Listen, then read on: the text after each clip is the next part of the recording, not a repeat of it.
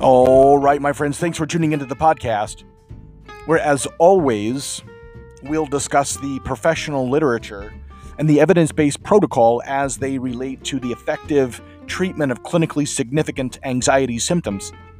I'm Chris Lines, licensed psychotherapist and OCD spectrum disorders treatment specialist, and this is OCD Straight Talk.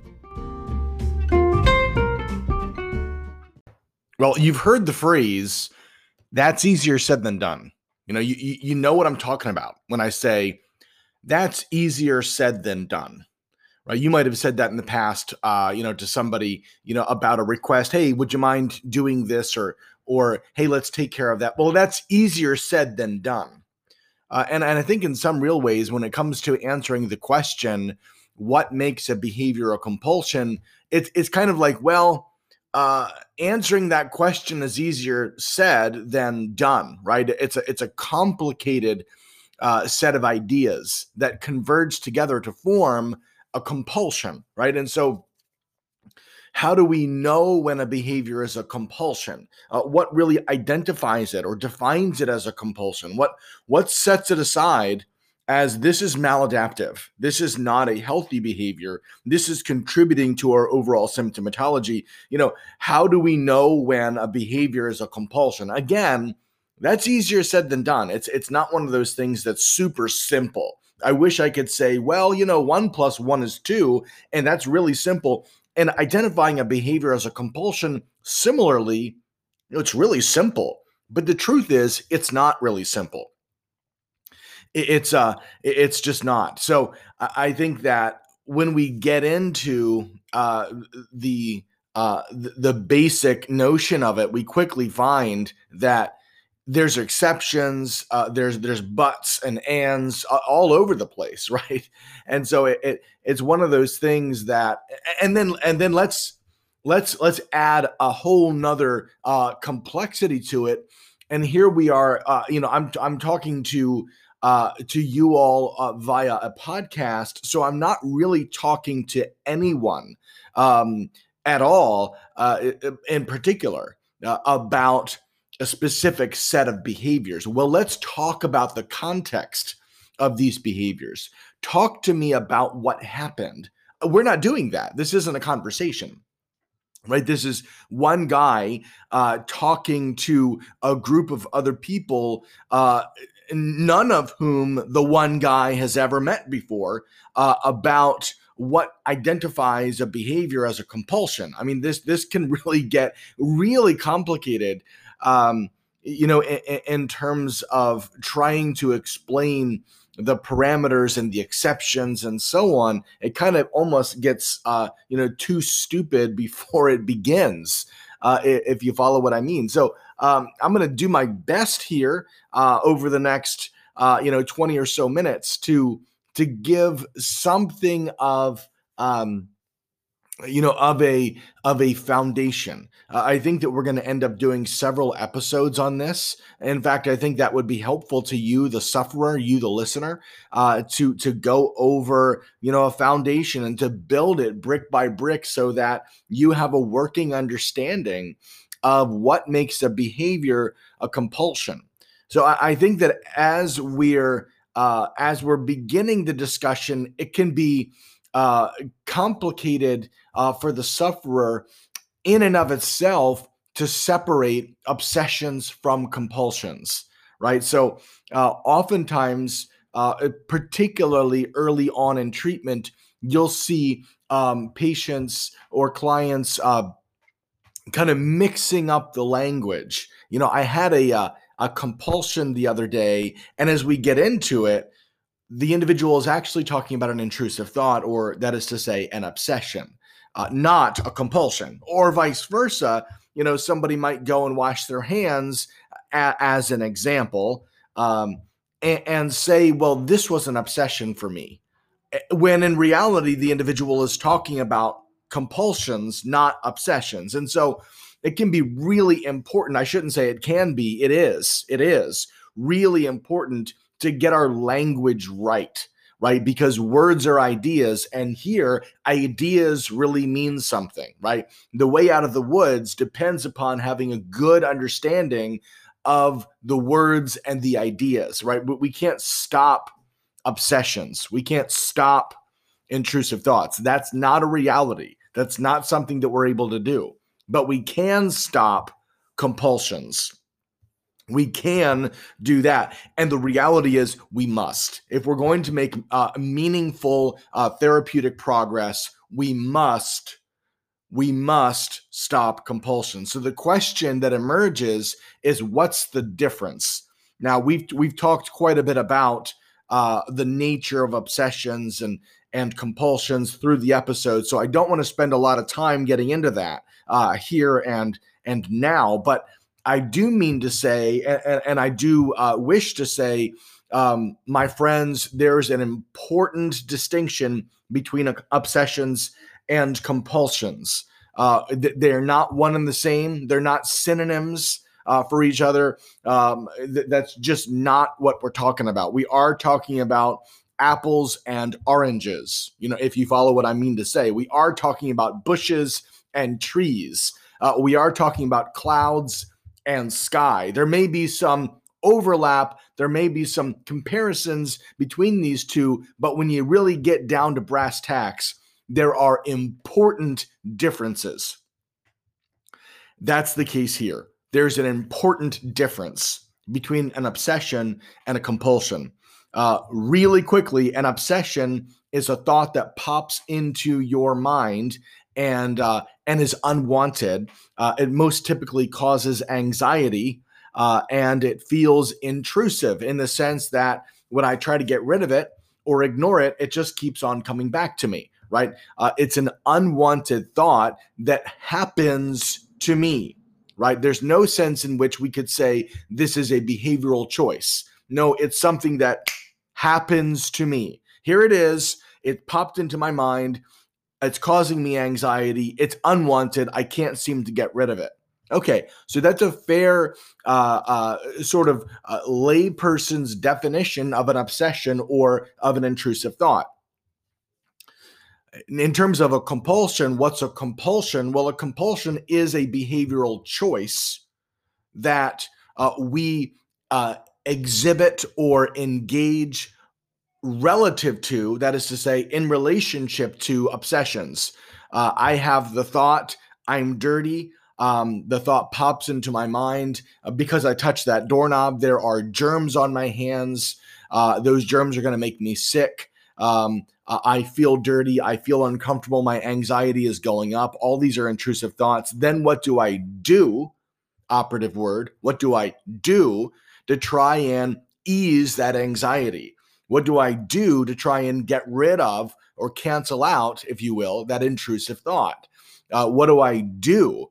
There's a behavioral connotation here.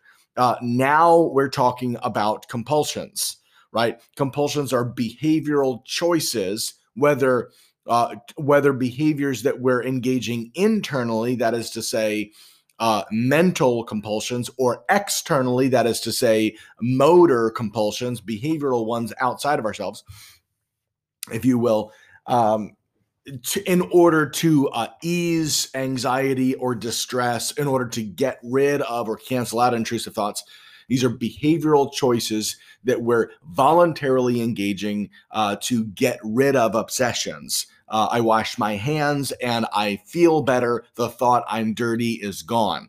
If you follow, that was a compulsion in relationship to an intrusive thought. So obsession and compulsion, these are not synonyms for each other. They are important words related to the description of OCD, and equally important in terms of being able to understand how we get better.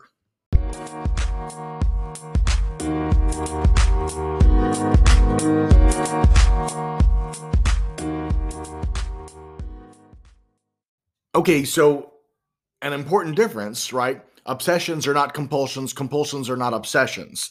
So we're not going to talk about stopping obsessions. We are necessarily talking about stopping compulsions. So the first part of being able to say, okay, what makes a behavioral compulsion is being able to to meaningfully understand a concrete distinction between obsessions and compulsions.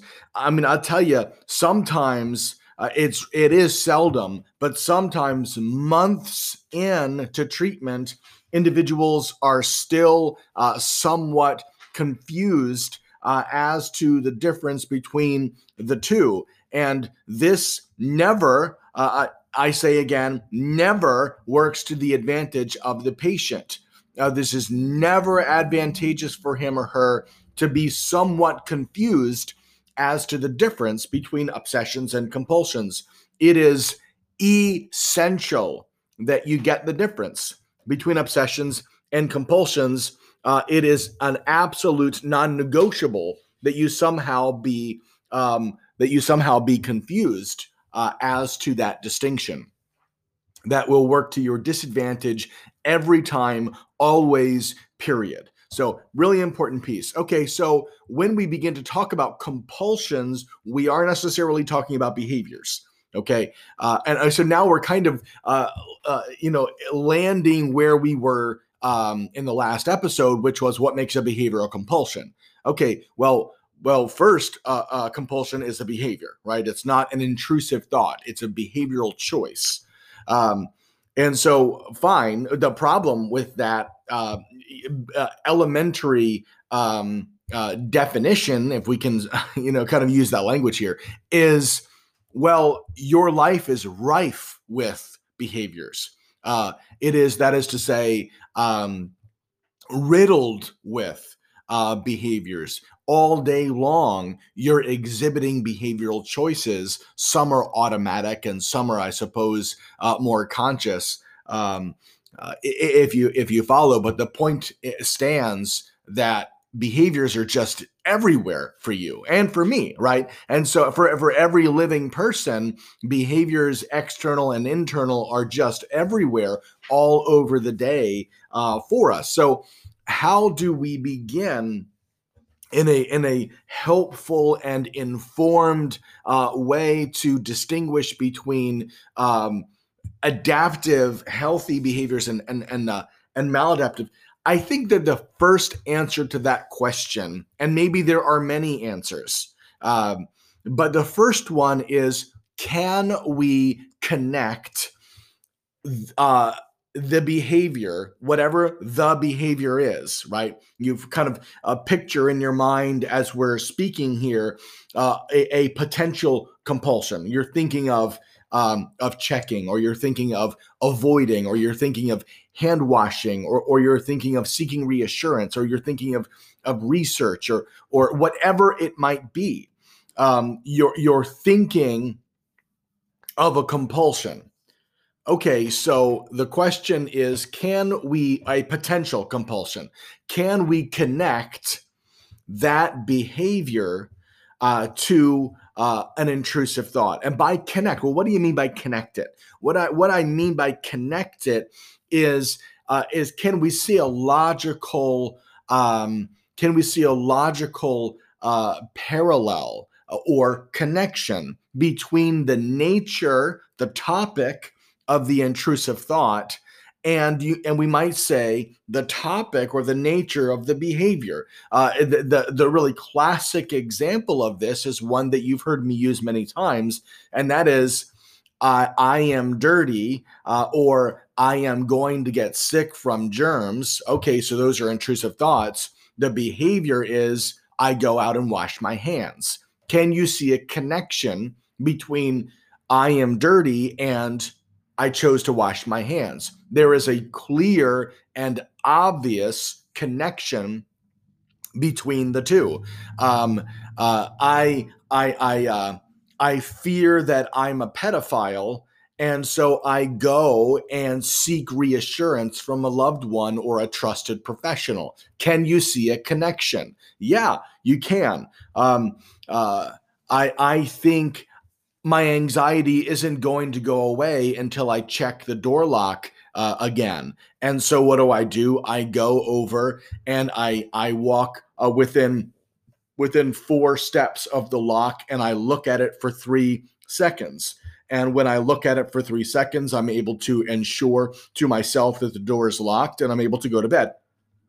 Can you see a connection between the intrusive thought, the nature, the topic of the intrusive thought, and a logical connection there to the compulsion or the behavior? The answer is, well, yeah, you can. And so the first piece of this would be, I would want to be able to draw a connection. Is there a connection between the intrusive thought and the resulting behavior? And if so, I would say that's a good step toward identifying. Is that all we need? No, that's not all we need. But that's a good starting place or step toward identifying that behavior as a compulsion. And I suppose we could say it the other way around. If there isn't a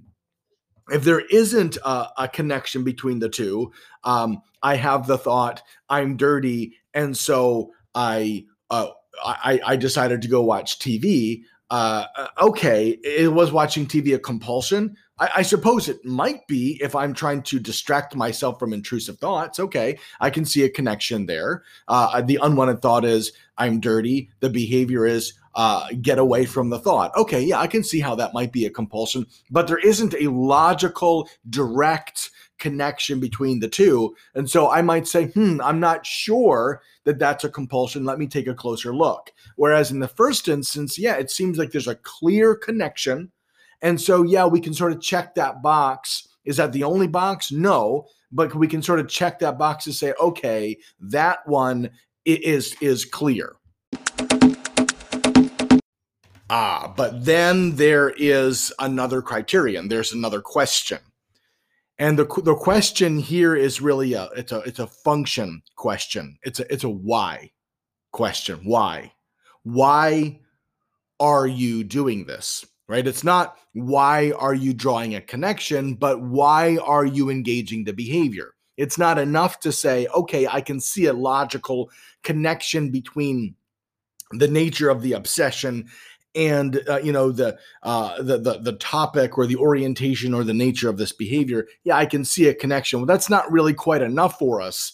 What else is needed? Well, why are we doing the behavior? Why are we exhibiting the behavior?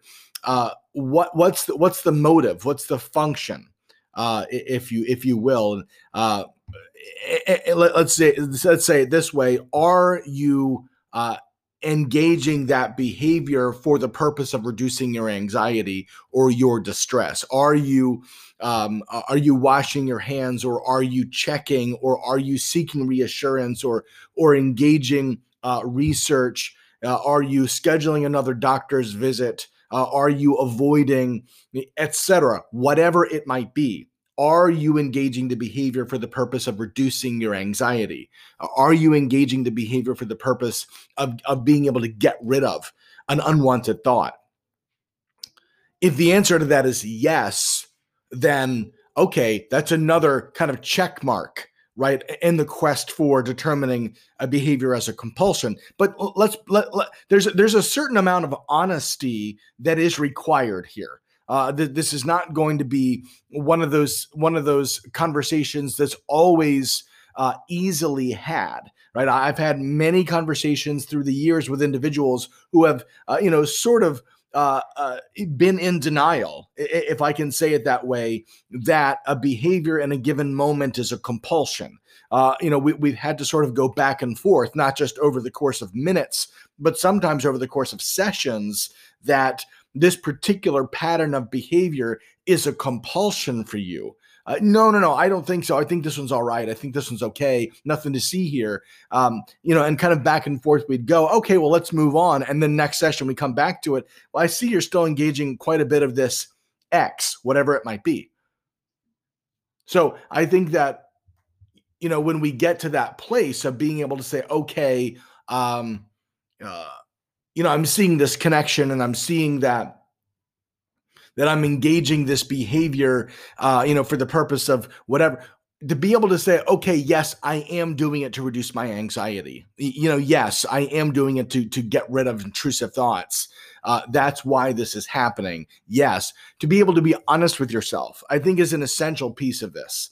And I don't mean to sort of go on and on about it, but it is one of those things that through the years has been proven to be, to me in clinical work, has proven to be, that's a pretty important element of it, to be able to say, okay, I'm entering into this with my eyes open. I'm walking into this conversation willing to be truthful, both with my therapist and perhaps more importantly with myself, that this behavior might be a compulsion.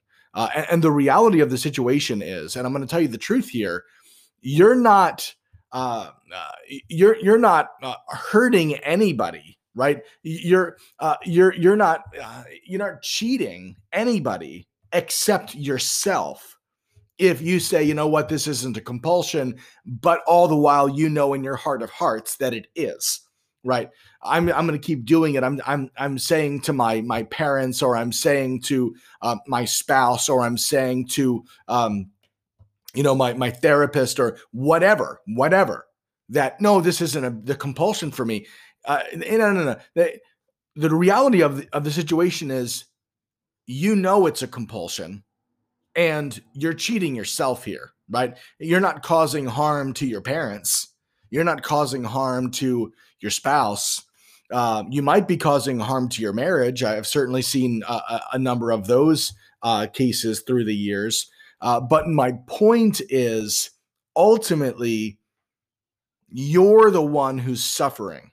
You are, right? And so it behooves you. That is to say, it is advantageous to you. It's to your advantage, yours, to be honest with yourself. Okay, this is a compulsion. I know I'm doing this in order to reduce my anxiety. I know I'm doing this in order to make myself more comfortable right now. I know I'm doing this in order to get rid of these intrusive thoughts. I can see a logical connection. I can see a logical connection between the nature of the obsession and the behavior. And I know that I'm doing the behavior in order to get rid of my intrusive thought, or to dismiss it, or to make myself more comfortable. That is to say, to get rid of my anxiety. I know that's why I'm doing it. Okay. Well, then the next step here is to consider one last element.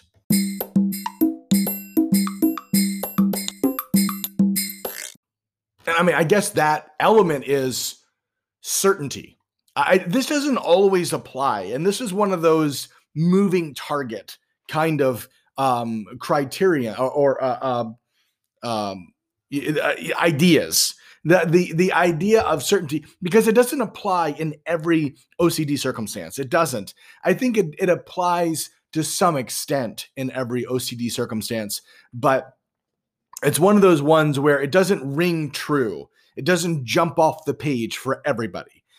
There's a sense in which, there's a degree to which it's true, because at the end of the day, OCD really is. I mean, there's a reason it's called the doubting disease, right? And there's a reason. And now certain subtypes tend to be better characterized as the doubting disease than others.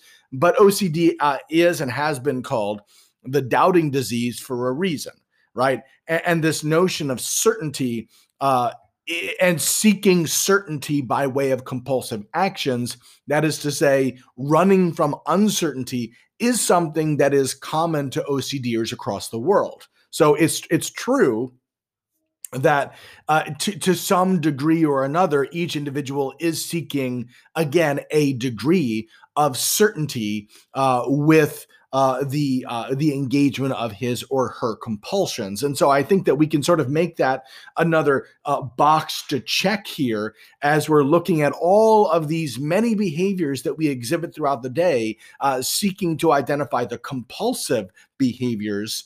We can look for the connection between the obsession and the behavior. We can look for the motivation or the function of why am I doing this? And then we can also look for, am I seeking a degree of certainty in engaging this behavior, right? Am I seeking a degree of certainty? Am I trying to kind of satisfy the worry and say, no, actually, it's okay. It's okay. So you'll find this a lot for individuals who ruminate, right? They're ruminating on on information, or they're ruminating on events.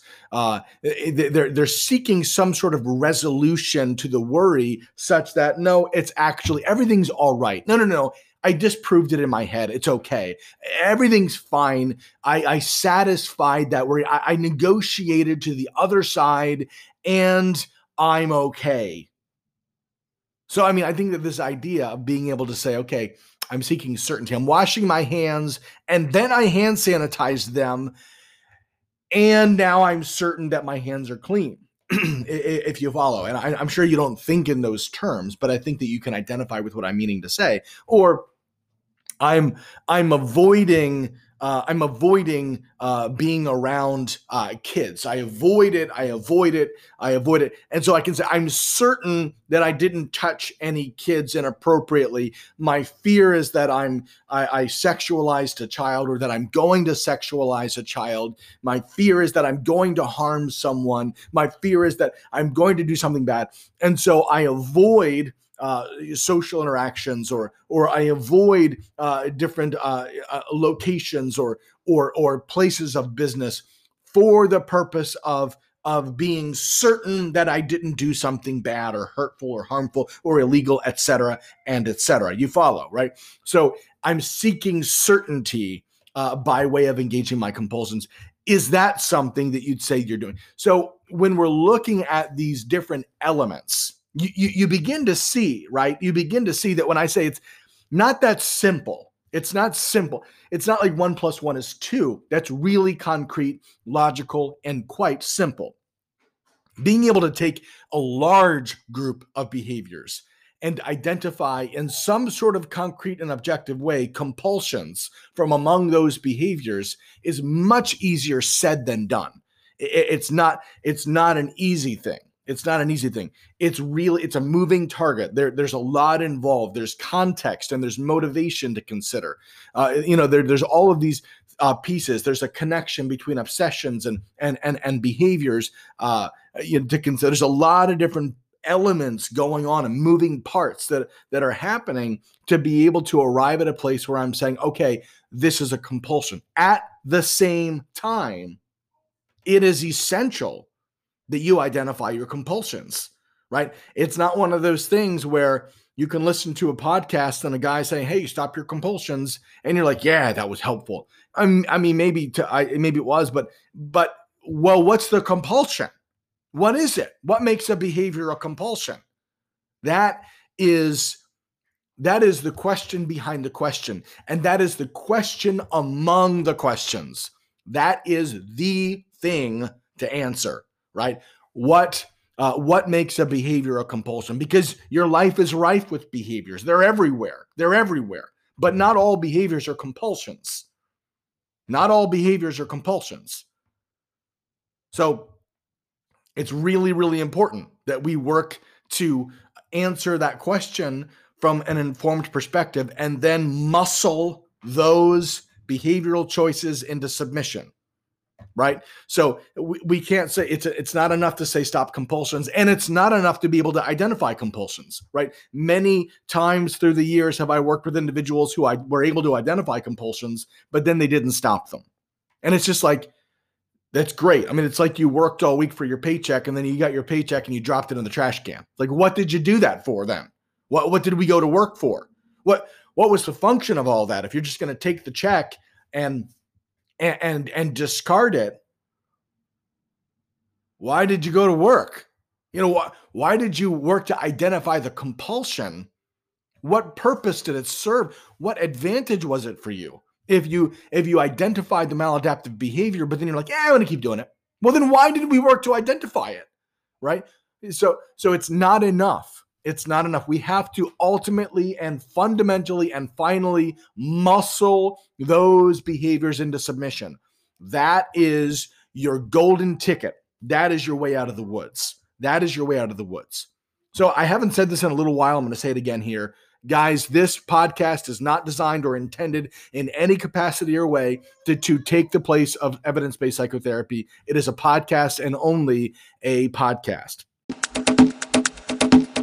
Well, as always, Feel free to reach out with any questions you might have to chrisline04@gmail.com. I am sincerely appreciative of your checking out the podcast. Thanks very much for listening to OCD Straight Talk.